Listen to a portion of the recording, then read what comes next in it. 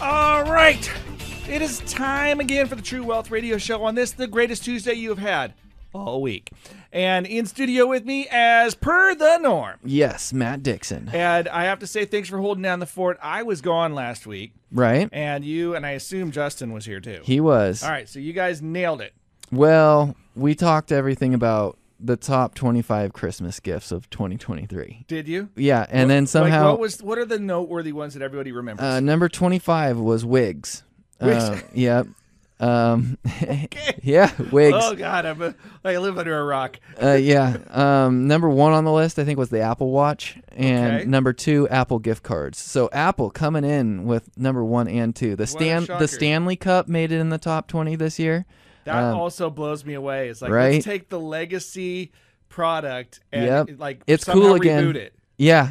So, wow. They must have a great marketing team to be able to pull that off, right? Because like you said, it's the legacy brand. I think it must have been some influencers and some Carhartt It blew me beanies or away. something. I had, my oldest daughter asked for it by name. Yeah. I want the Stanley Cup, and I want the one that fits in the cup holder, and I'm just shocked. That's the because one. I think. Yep. So this thing, if you knock it over, it still spills. It's not even like the lid doesn't shut or anything. I'm like, where did this come from that this is the thing? But hey, what do I know? Yeah, there was some weird ones on there, but Yep. Well, consumer anyway. trends change just like market sentiment. Oh, Yeah. there you go. Oh, that would be a segue if we were more prepared. Yeah, it would be. Yeah, here we are. It's the end of the year. We've been doing a lot of rehash, and this is always an interesting time of year for me personally, because we start to look at projections for next year and how to set things up. And it is really a complex process this year to try to do projections. Yeah, it does feel that way, doesn't it? Because everyone predicted that we were going to have this huge recession and that it was going to draw the markets down for 2023. Sure. And the markets have just gone up.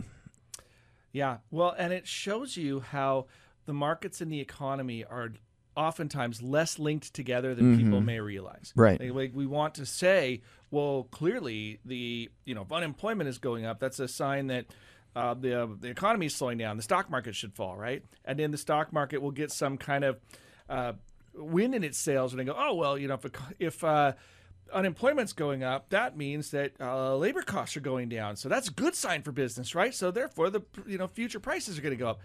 I don't know heads or tails of what makes the market believe something is more valuable today than it was yesterday, right? Like, what I could tell you is, over the long run, investing gets clearer with time. Because let's talk about some of the things that we can count on regardless of markets. Well, people are probably going to have a retirement account.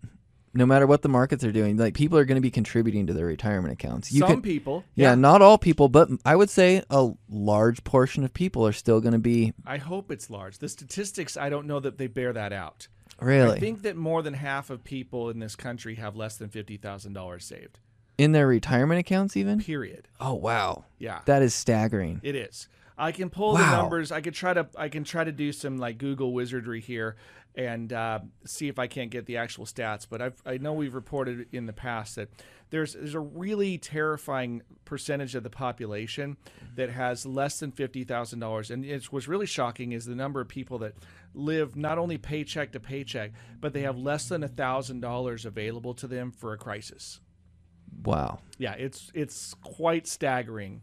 Now, the bigger question. I feel like we just need to pause and encourage people right there. Like, hey, if you're one of those people, it's not too late to start saving for your future, right? It's not too late.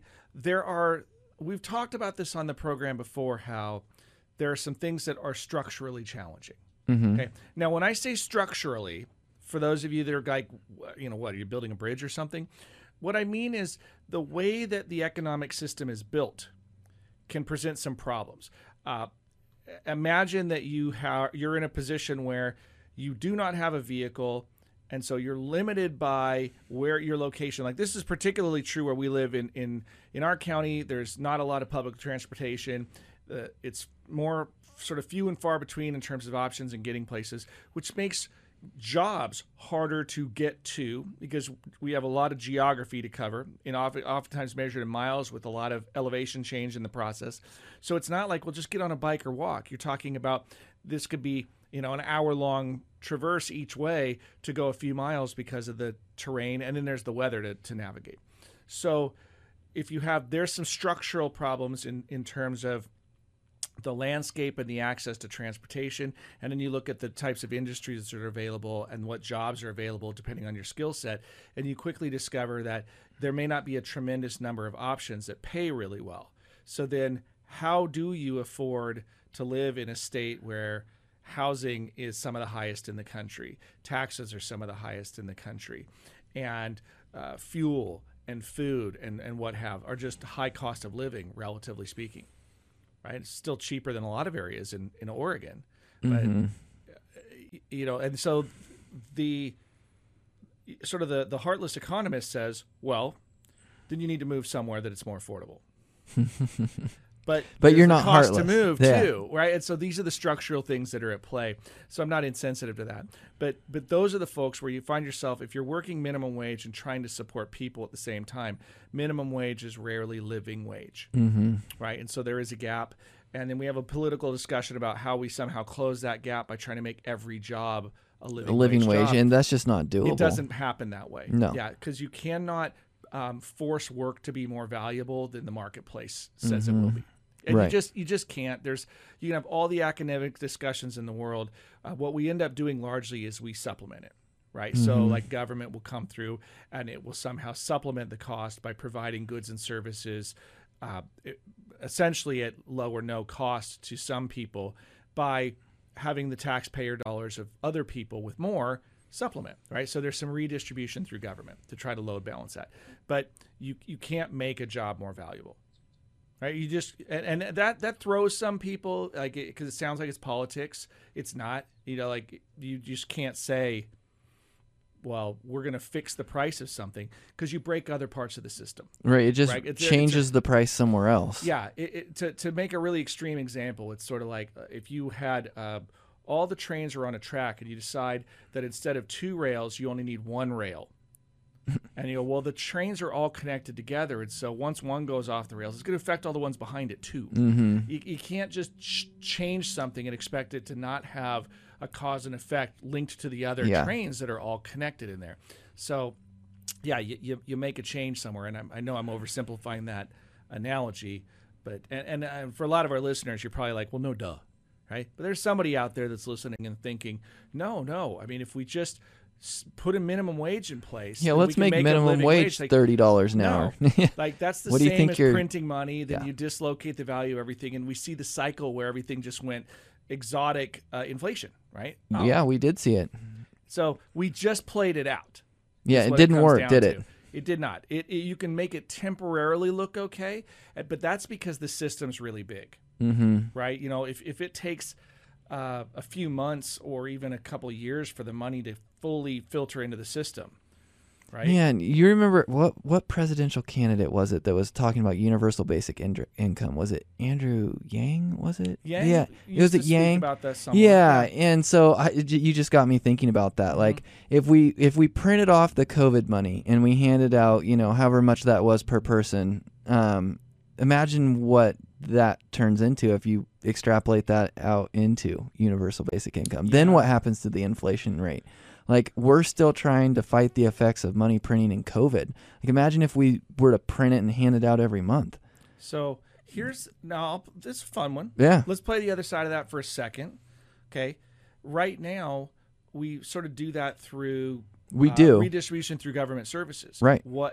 If we were trading out, and I think there's some other dangers here we could talk about, but if we said, well, let's stop doing things like food assistance and we'll just give everybody a universal basic income. Ooh. Okay.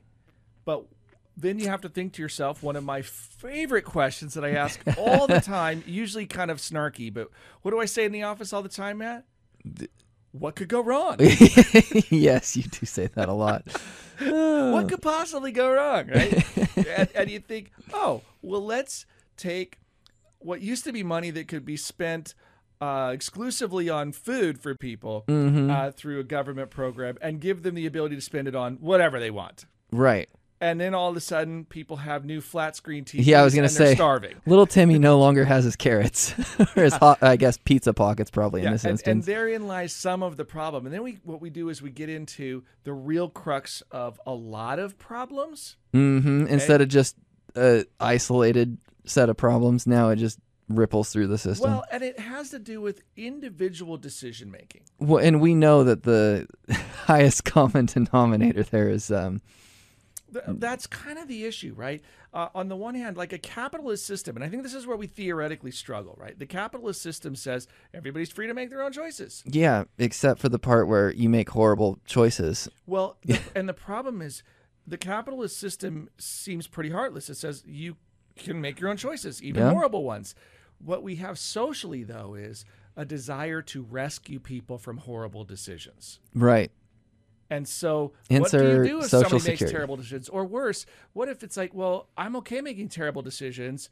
The problem is they have kids that are affected by the terrible decisions, right? And all of a sudden it's complicated. I feel like all of our favorite, programs out there are a result of these, right? Like Social Security. The healthcare is headed in that direction. Like it's just tough because anytime you get big government involved in this stuff, I think maybe it's not even just big government. I mean, big government's part of it. It slows it down. Yeah, but I think some of it is this is what happens when you give people freedom of choice. Because freedom of choice comes with consequences. It does. But we have tried really hard to create as much freedom of choice as possible, while also, and this is sort of the cultural anomaly that we've experienced recently, and it seems to be on the rise, which is this idea that there's freedom from consequences too, right? Somebody else should just write a check to fix it. Yeah. And I go, here's the real problem. You can't have freedom from consequences and not ultimately have it mean that you must take from other people. Right? And the point is, when you take from other people, it works until the other people run out of stuff to take, and you have to compel people to do things. And then this is where I get in real hot water for saying it out loud. Right? It's just, you say this and it's dangerous, but then you start talking about, well, mandatorily making people do things. And how exactly does that differentiate from slavery? Right? Well, our doctors must provide medical care. Even if they're not getting paid. Even if they're not compensated for it. Oh, yeah. And you're like, and there's a lot of physicians that are like, my oath is to do no harm. I'll do the best I can. But what happens when the physicians can't pay for anything? Exactly. Right? Now the physician's getting harmed. Right. And so the effect, if you take it far enough down the path, that's the challenge. Right? So anyway, there are other things, believe it or not. I see we're getting long on this segment. So let's do this. We'll grab a break. When we come back, I want to talk about some of the things that aren't necessarily so politically charged, but that we can count on in the system as investors. But we got to take some breaks. Stick around. We'll be right back. I'm Dave Littlejohn. And Matt Dixon. And you got True Wealth on News Radio 93.9 FM and 1240 KQEN. Okay. Well, welcome back to the True Wealth Radio Show, where we are seeing what we can say that's going to we're trying to inflame everyone today. I am your host, Dave Littlejohn, in studio with me today, Matt Dixon. And if you were curious where we are going with this, grab our podcast. It'll be available tomorrow. We'll get it posted. We even have some shorts going on that everyone seems to love. You're talking about like the short video clips we're posting out there? Yep. So you're available. We now have our YouTube channel. We're starting to get stuff pushed out. We've been recording for a while and starting to push content out. So tell a friend, all that stuff. Or if you're that mad, I guess you could throw rocks. That's always a thing too. Do you love the haters, David?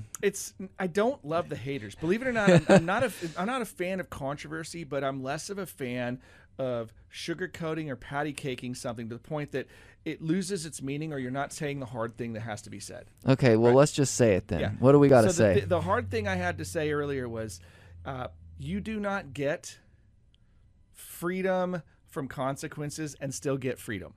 Okay? Yeah. That's the real catch. I love that quote. You just have to remember that if you want the choices then you get the consequences for the choices. And you can't blame shift it and keep pointing your finger at someone else. Yeah. Well, and you can try to blame shift it, but therein lies the problem. When you try to shift the blame to somebody else when really it belongs to you, okay, it may feel better to you and your ego to try to get that off your chest, if you will, but it does no good for us socially, and it does no good for you in the long run, because you don't learn and you'll repeat those mistakes, right? So as soon as you think, oh, well, somebody else made me do it, right?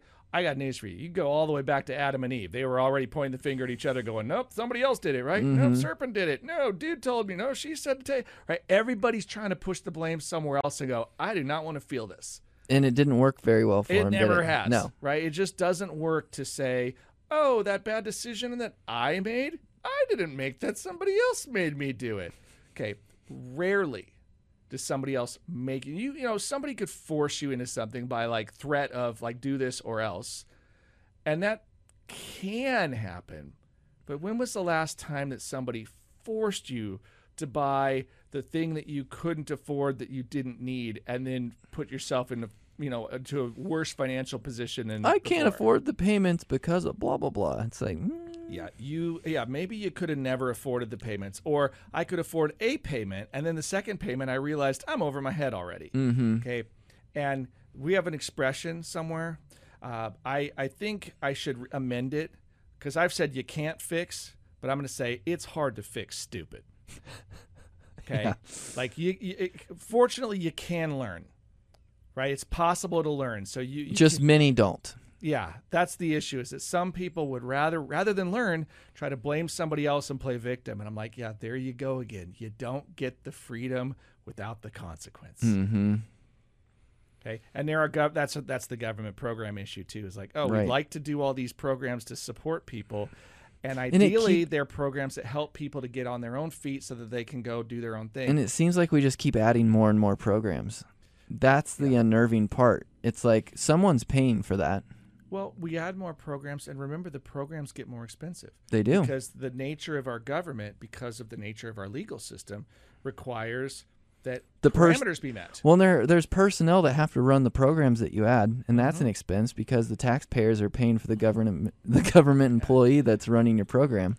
So, and then there are just layers. I'm not even going to go all into the layers of that one, but I will pivot for a moment. Okay. What is a thing that, as a result of our government, we can count on as investors, that's a financial thing that we can count on? I'll give you a hint. About 20% of it occurred in the last 2 years in all of Well, history. we can count on the government printing more money. Aha! Yes, There you we go. can. Nailed it. Yes. We just can. We can count on our money over time losing purchasing power. Okay, why is that? Well, because they keep diluting the dollar. And right, That's why what do it comes we figure down that to. occurs?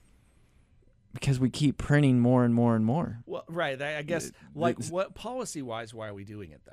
They've got to keep the government afloat, right? Like, Yeah, it has to be funded. It has to be funded. Yeah, yes. How are they going to fund it? Well, they don't have the money to pay for it. So what are they going to do in order to keep the government running?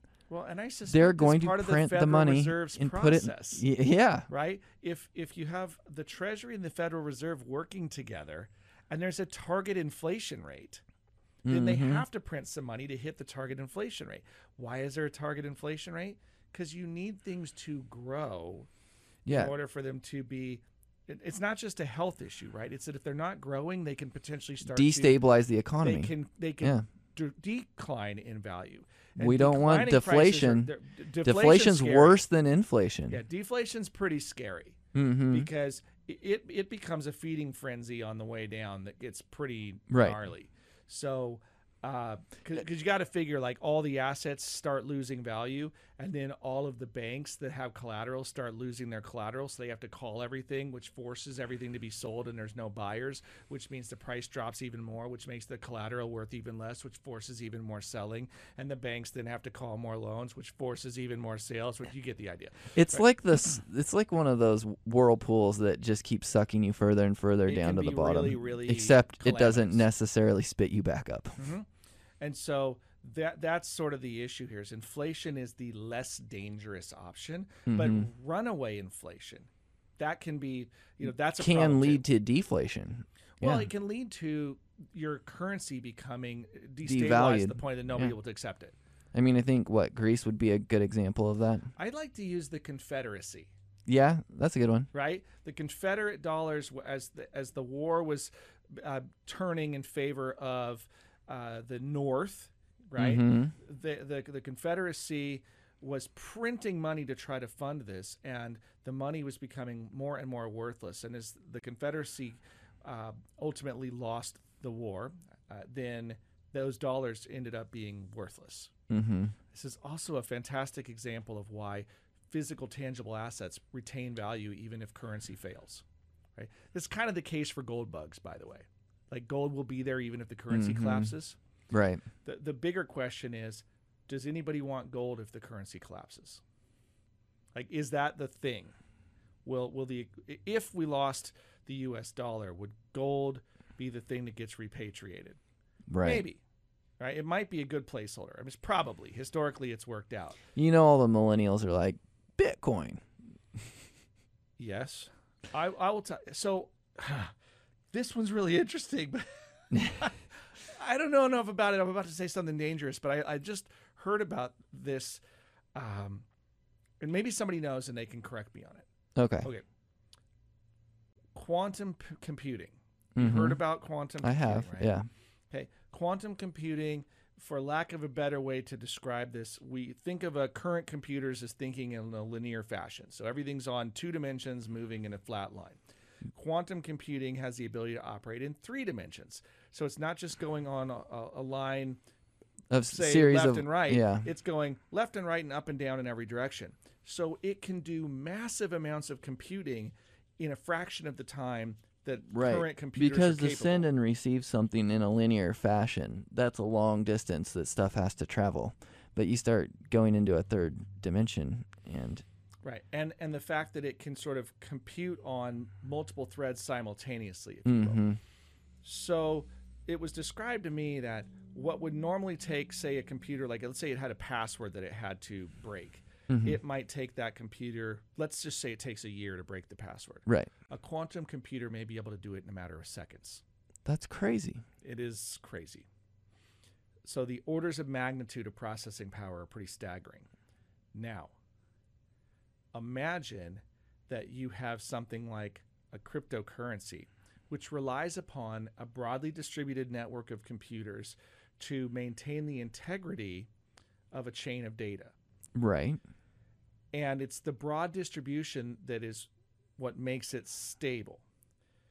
If you had a computer with enough quantum processor power, In theory, you could trace the untraceable. not trace the untraceable. You could have enough computing horsepower to co-opt more than 50% of the entire chain of miners. If you had enough quantum computers. Right. So then you if become did, like a market maker almost in a sense no, of you the can rewrite the blockchain. And you can take everything and say it belongs to you, and everybody else gets rewritten out, because you could get more than 50% of the voting power, essentially. With enough horsepower, you could potentially reauthor Bitcoin. It's Now- almost like a quantum computing war. Well, need to make and a that would be movie. the trick. Would be you'd need to get quantum computers on board doing the mining. The Right. problem is that the way the mining works and the horsepower required, it would be interesting because it normally takes a certain amount of time before the equations get halved, and there's all kinds of goofiness to it. I don't understand all the idiosyncrasies, but I just know that the part of the value is in the processor power required to do it and maintain it. And quantum computers, if they came along and decided to be in that gig all of a sudden, and maybe I don't know, maybe it's more secure than I realized. And they're like, well, it couldn't really do it because of this, that, or the other. But if it could come in and just overwhelm all the other computers because it's so much more powerful, right? Yeah. It's like, oh, well, your little desktop doesn't stand a chance against a quantum computer that's capable of processing it 1 million times faster than you. So Yikes. Yeah, that's pretty terrifying. So when somebody says, "Oh, we'll just put it in Bitcoin," I'm like, gold's looking smarter Yeah. because that quantum computer's not quantum computing gold. Well, there you go, millennials. You have it. So there you go. By the way, That's not investment not advice. an advertisement for gold. That's not Or what I'm saying. investment advice. Yeah. So we got to get to the investment advice. It comes down to this: we can count on inflation. Okay. We can count on inflation, money printing. What Yeah. else can we count on? Well, we can count on taking Taxes. another break. Okay. It's 3:34 or 4:34, so we got to take the break. What are we going to talk about when we get back, though? Well, I think let's talk about how the market is setting up and the things that we do know looking into 2024. I like it. All right, stick around. We'll be right back. This is Dave Littlejohn. And Matt Dixon. And you got True Wealth on News Radio 93.9 FM at 1240 KQBN. Hey, gang, welcome back to the True Wealth Radio Show, where Matt and I have talked about all kinds of shenanigans. Now you're asking about the future during the break. I am. I'm asking So- you to be a prophet. Well, let's not play prophet. Let me turn the question around on you. Sure. You said, what do you, he started with, can you imagine what 30 years from now will look like? And I said, yeah, I can. Now, let me qualify that real quickly and before I ask Matt a question. You know, when I say I can imagine it. Doesn't mean I'll be right. Right. Right. But I think, yeah, I mean, I remember 30 years ago, I know the pace of where we're seeing things. I don't think we solved problems that science has always tried to solve. Like, I don't think we completely control and manipulate gravity. It's not like everything's going to be floating around in the sky with no power source required. I don't think we see that, but I see a lot of technology, a lot of information available. I see still a pretty big divide between the wealthy and the poor, but I see it looks like to today's people, poor will still have a lot of creature comfort and a lot of access to things, but the question will be sort of how it's managed and maintained. Right. You know, I mean, often that's sort of an observation socioeconomically, is that if somebody's got very low socioeconomic status, it seems that oftentimes things also it's I don't know if it's because that's what you start with or but people ride stuff harder, right? Like you get a new car and within 2 years, you know, somebody of high socioeconomic status in 2 years, that car has been worn less hard than somebody lower. And that may be a really unfair observation because I could just have a limited sample. Yeah, it sounds about right, though. I see to notice that often. Mm-hmm. And so I think that compounds because that's human nature to a certain extent. Is like, yeah. You know, but yeah, so my question now is to you. Oh. What do you think 30 years looks like? I mean, if we go back 30 years from now, we're in the early 90s. I mean, televisions were this little tiny thing, you know, that the picture quality was horrible. I can remember the first computer coming into the house. Internet was just coming through. If you were to tell someone back in the early 90s even what today would look like with VR headsets and the ability to go into the computer and type in something and Chat GPT is going to spit it out in 0.2 seconds. I mean, gosh, I can remember in school we were using encyclopedias to do reports. I think that you take today's technology 30 years from now, I don't even think anything's going to be recognizable. Like the way that we're living today, the way that we commute, the way that we communicate. People still want to move into houses that are 100 years old because they're charming. Yeah, it's true. I think we'll see the middle class shrink a lot, and I think we're gonna see a bigger divide in wealth. I do think that. It'll be interesting. Yeah. I'm not so convinced personally. Yeah. I am convinced that there'll be a divide in discretionary wealth. Mm-hmm. But if one were to look at how much we have right now, Right. like the typical person, so almost everybody in the United States has a cell phone, Mm-hmm. right? Which means almost everybody has internet access. Right. Right? It's not exclusive. There are still people that don't have internet. There's still areas that don't have broadband in this country, but not a lot of them. Largely, They're fairly the rural. creature comforts have increased. Yeah, we have climate control, Mm-hmm. right? And we have indoor plumbing. We have a lot of things that, by modern standards, there's a tremendous amount of creature comfort. Right. But in terms of discretionary income, it seems that we have less discretionary income, although I'm not convinced it's because of how much we're earning as much as how much more is required. That's a big piece. Right. And so when you think about all the forms of insurance, the various forms of electronic access, because, everybody has a phone. Most people pay for it. Most people pay for internet. Mm-hmm. Right. And then you think about, well, what's the cost of insurance? What's the cost of food? What's the cost of housing? What's left? Right. Because you think even in the last 30 years, people weren't necessarily paying for internet or, insurance on their phone. Insurance was a lot cheaper proportionately. Right. Things across the board have really inflated. And do I see that inflation coming down in those areas? No. So it'll be interesting to see how people live. But it's also interesting the to future. see what has changed in terms of wants versus needs. It's true. Right. Because I think that there's some real confusion about wants being called needs. That is the big piece. I must get the latest and greatest Apple phone. Mm-hmm. Yep. Okay. But at what cost? Yeah, at what cost? Right. And it's the amount that's spent on fashion. Mm-hmm. And I look at what people spend on vehicles now. That's just staggering to me. Yeah. I mean, how many people in the future will be able to even afford a vehicle? Of course, this one I do think very likely. I've said this on the show before, so I'm not scared to say it again. I think a lot of people, I think my children learn to drive, but I think their children may not. I think you might be right. And I think it's this idea that a lot of public transit, it won't just be public transit. It'll be all these car manufacturers creating self-driving vehicles. I could see an environment where, especially in high-density urban, you are not allowed to drive. The computer does the driving, and there's fewer accidents. And little pods almost that are transporting people. It's more smart routing, the same way that you think of a computer routing data. A computer routes vehicles. It looks at what's on the streets, and it knows what the appropriate throughput is based on the demands at the time. And it can say, well, you know what, you're coming off the freeway and going on this side street, and somebody else stays on the freeway. And you think, well, why is that? So, because you'll both arrive at about the same time, because the way the throughput's going to work, you're going to be on a lower capacity, slower road, but you're going to be moving with fewer interruptions than the large. It's just going to figure it all out. Do you think it might not even be like cars or road systems in the traditional way that we think of it? Maybe more of a drone system.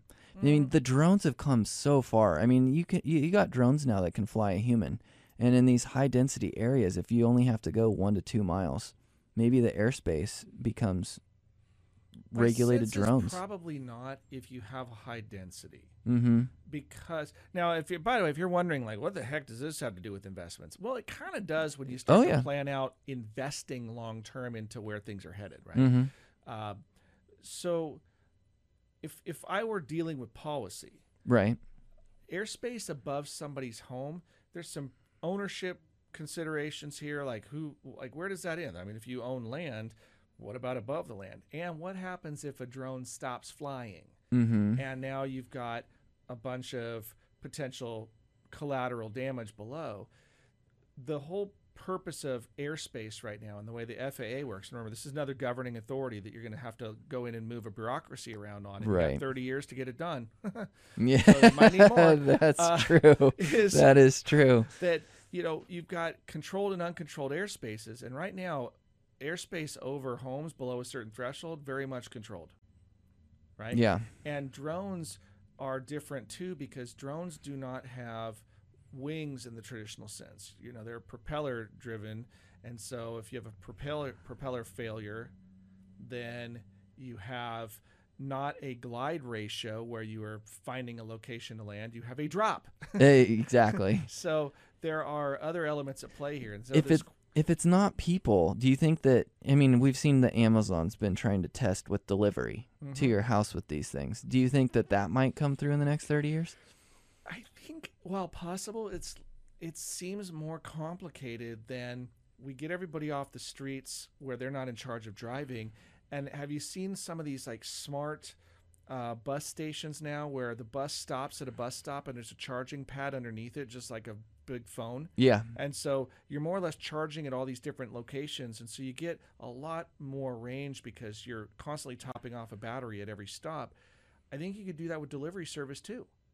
So you just have vehicles that are loaded with stuff, and they make their rounds and drop things off, including people or product. If Elon Musk is right and the battery technology is really advanced as he believes that it is at this point, and we can get away from using as many rare earth metals as we currently are, that electric capability might really be the solve. Yeah. Then we have a distribution challenge. We have to put the infrastructure in place for it.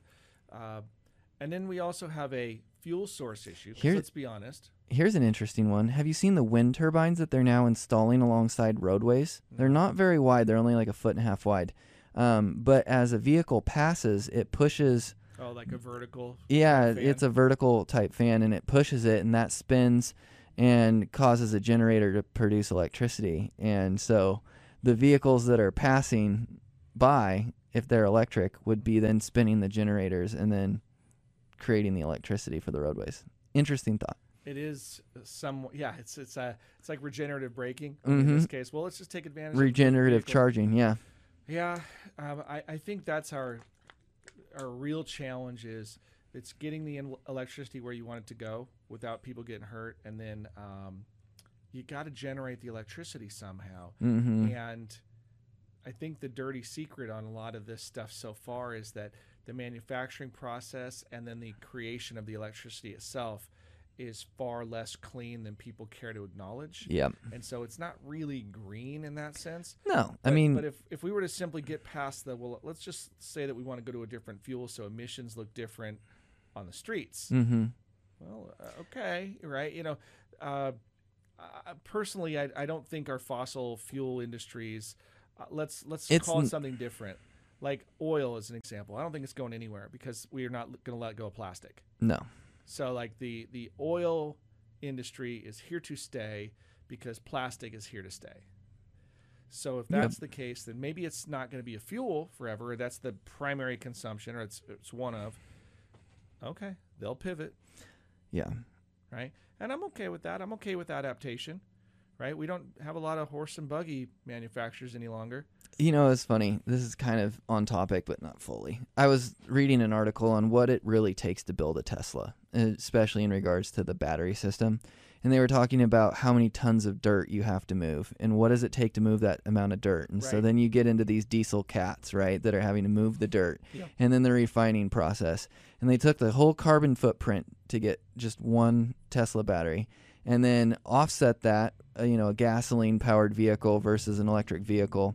And the average battery, because they can only recharge so many times before the battery needs to be replaced, right?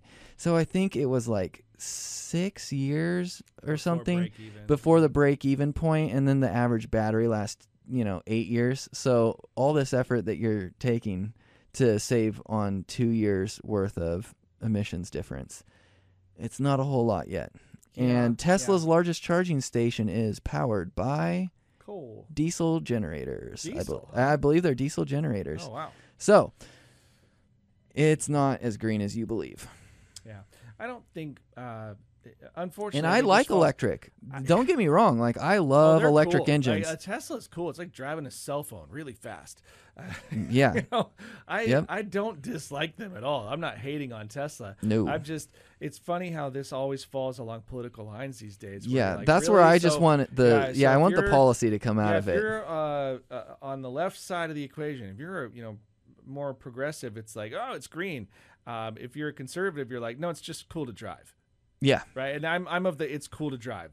Yeah, I'll just call it like I see it, right? I'm like, don't tell me that this thing's green. But like once it's done, it's green. But like you're ignoring.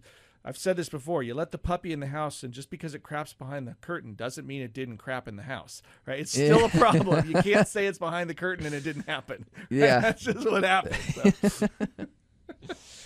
Oh anyway, my gosh! All right, look, we're running long. Let's grab our last break here.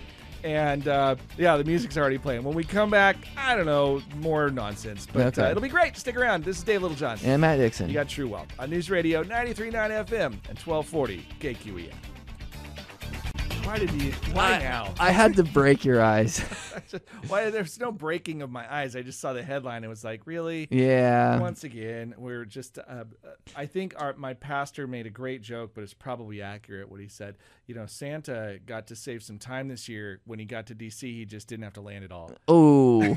It's just like made up a little time, easy peasy. I'm like, yep, great. West Virginia coal sales through the roof. Santa's just flying around above D.C. with a shovel, just pitching coal. Oh, man. What a filthy city, littered in coal. It's a shame because I think if you go there with ideological perspectives, you're probably pretty ineffective. But if you stay for any length of time, you're probably pretty sold out. Yeah. It's just, what do you do? And I don't know the answer. I don't know about you, but there's been a time or two people, I think mostly jokingly, have said, well, you should run for office. And to which I think, how could that be a good idea? I've said too many dumb things out loud on the radio already. How about you just say one more? Give me one more dumb thing on the radio. One more dumb thing. How about they're not dumb? They're just real and people can't handle the truth. It's really tough when they're like, oh, did you just, it boils down to the most silly talking points and nonsense where you go, oh, because of this position, whether it's wealth or race or ethnicity or whatever disability or status in it, like, then you can't say a thing about a thing. What? Right. Like, and so to that we say, you're not allowed kick to rocks. have an opinion unless you're somehow of the right class to have an opinion. And I go, how exactly is that anything but the very thing that we're saying it shouldn't be? Exactly. Like, just a head scratcher to me. And so, no, it's not, because we'll just redefine the word so to mean what we want it to mean. I'm like, no, you can't just change the meaning. Well, it's 2023, and that's what we're doing. So yeah, that's the part that drives me nuts. So what do you want to change the meaning on, David? I don't want to change the meaning. How about, I would really like to just, like key principles so in the last few minutes of the show, things, if it was like, if 2023 would be a success, if we got the following messages to people out there in the community. Is this our last radio show of the year? I think it is. Oh, yeah, gosh. Next year is. It is. This is the last radio show of the year. So what are the big takeaways for 2023? Hit me with them. So one of them is, right, you don't get freedom from responsibility and still get freedom. I got one for you. Okay, go on. Don't make really rash decisions, because I can remember back in, what was it? Was it October when we were, having a little pullback in the markets, and we had some people wanting to do really rash things. Right. Don't make rash decisions. Right. You should. There's still the takeaways that are unchanged. Like, I think one of the takeaways is investing on principle hasn't changed. Right. Yeah. With the technology has come the ability to do new things. There's more access than ever before. Information travels faster. So that means that your tactics can be a little different, but the principles are unchanged. I like it. Okay. And so that's really key. The other one is, if it's going to be, it's up to thee, right? You have to be the one to do it. You can't expect somebody else to be the one to invest for you. You can't expect somebody else to be the one to learn this stuff, and just you don't have to have any responsibility. There has to be accountability. Yeah. And to you yourself. have to take responsibility for yourself in this process. Okay. Sure.